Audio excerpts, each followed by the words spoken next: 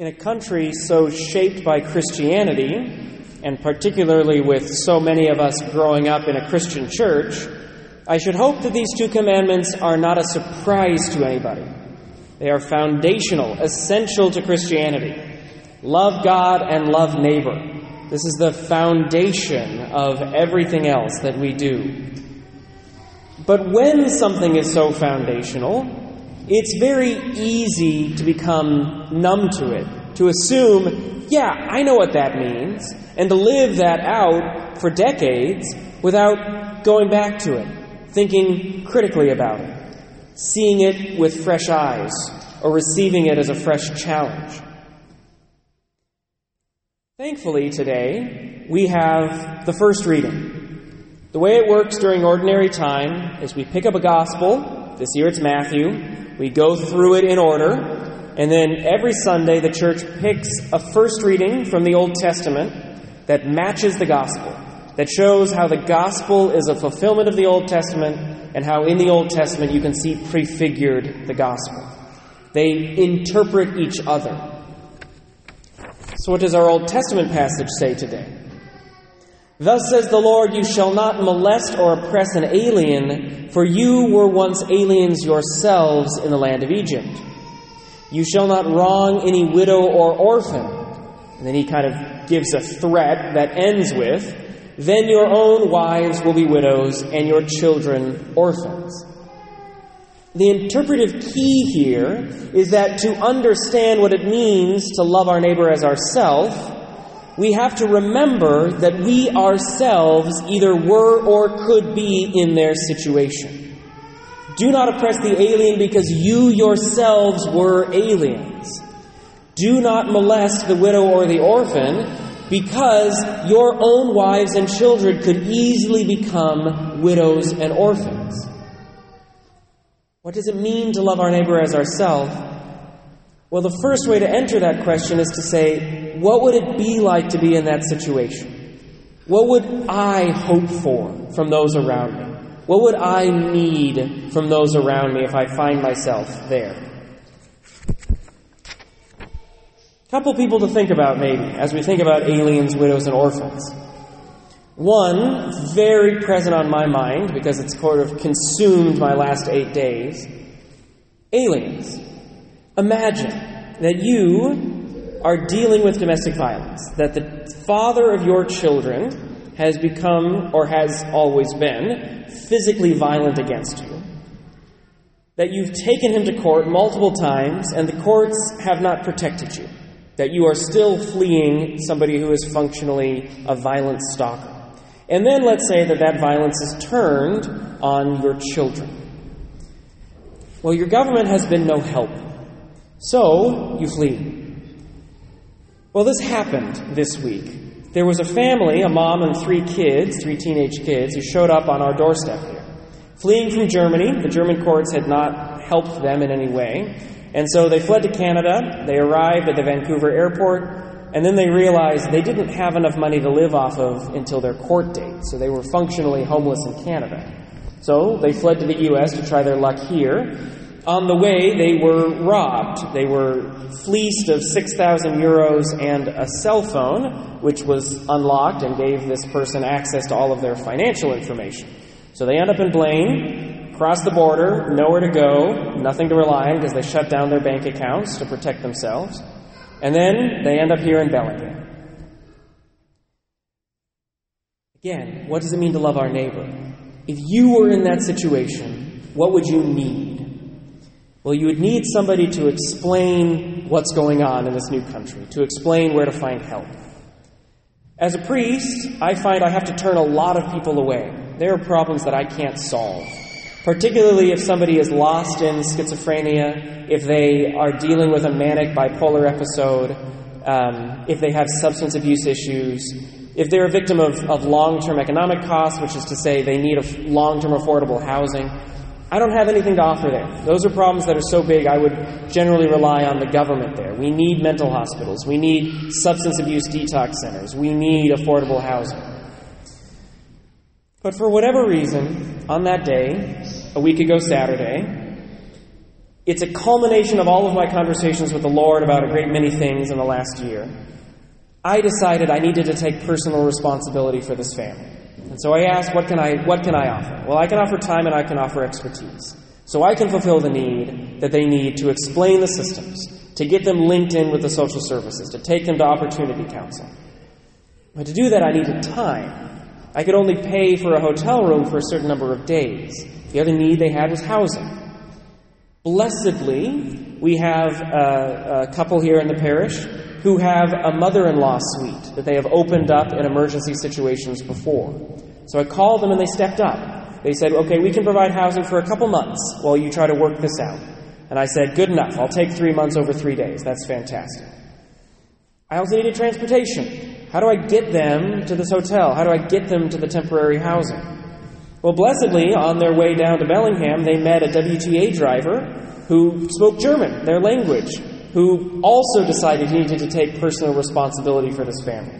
He and his wife have stepped up with their pickup truck to transport 4 people, 4 suitcases that contain all of their worldly goods and their dog to all of these places. I couldn't have done that myself. These are people asking, okay, what's the need? If I were in that situation, what would I need? And what can I give?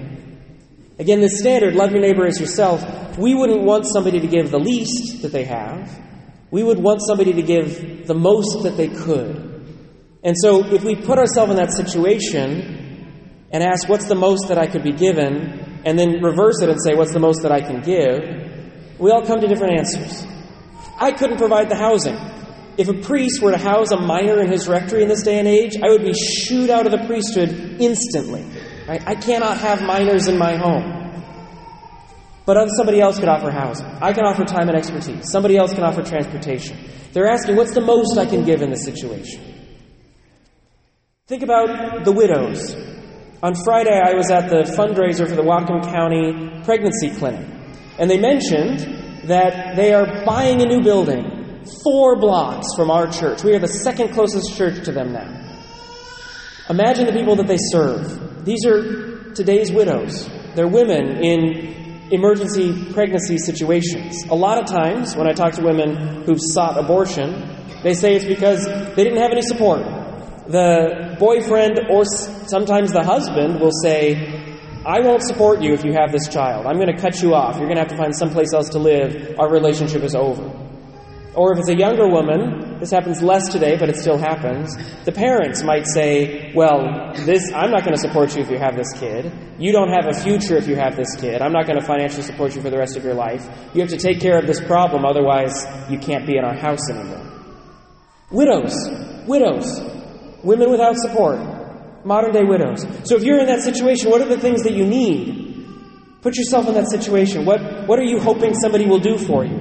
Well, the most important thing is that somebody says, there's another way. I will support you. If the people around you won't support you, I will support you. A lot of times that starts outside Planned Parenthood with 40 Days for Life.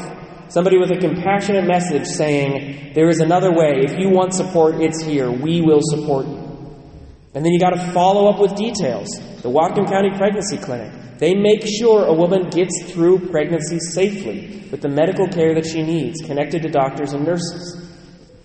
They're going to be 4 blocks from us. Will we step up? Is there more that we can give to support that ministry? We're only 7 blocks from Planned Parenthood. Can we send more people to 40 Days for Life? And then the follow-through. When the kid grows up, they need diapers. They need support. That's the Prepares ministry we have here. Can we offer that to them? What do these women need? What's the most we can give them? Or if you think about modern-day orphans, a lot of times it's the foster care system. I think about my stepsister. She's fostered 2 daughters for the last 5 years. Now, a lot of times today, the reason the kid ends up in foster care is because their parents can't take care of them. In the case of my stepsister, the parents are both substance addicted.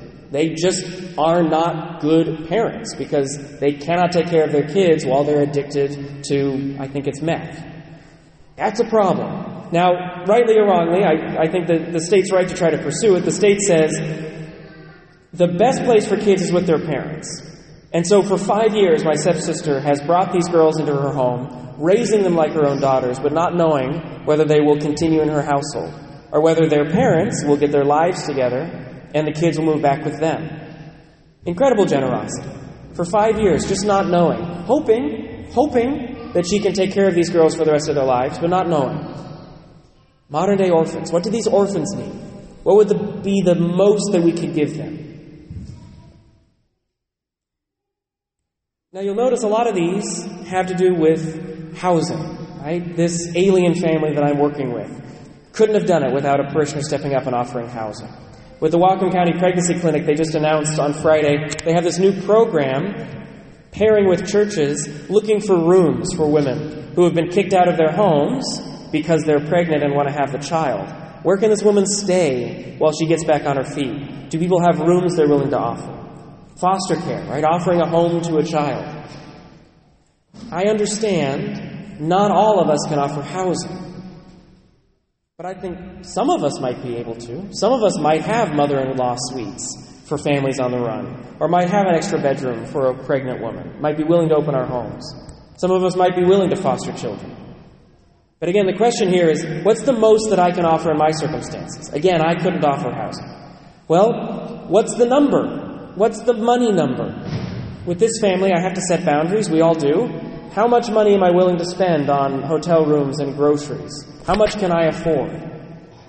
Asking what I can do in my circumstances. Good way to love our neighbor. Same for you. What would be the most you could give to somebody if they came to you in need? Maybe you don't have the money, but maybe you have the time and the expertise. Maybe you can say, yeah, if somebody came to me, I would walk them through the Opportunity Council process. I would connect them with the Domestic Violence Center or social services. Maybe you can offer that. The question begins with, what would I want in that circumstance? And ends with, what can I give in that circumstance? What's the most that I have available? I should also say, not all of us are daily confronted with aliens, widows, and orphans. Sometimes we're asking, what's the most I can give to this coworker who is mourning? What's the most that I can give to my brother or sister who's having a hard time? What's the most that I can do for my parents who are aging? Or my kid who just hasn't quite gotten things together yet?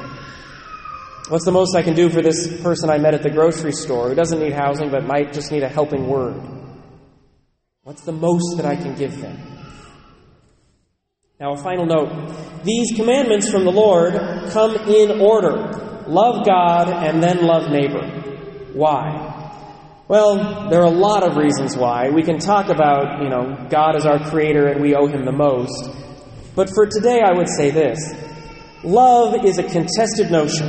A lot of people disagree on what love means. For some people, it's a feeling. For some people, it's romantic only. For Christians, it's asking, what's the thing that the person in front of me needs? That's love. But we don't know the needs of people until we know their creator.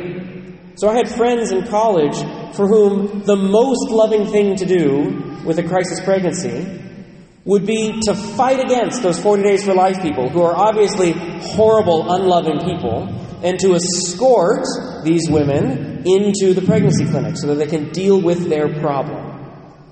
Now, from a certain perspective, you can see why they would think that's the most loving thing to do.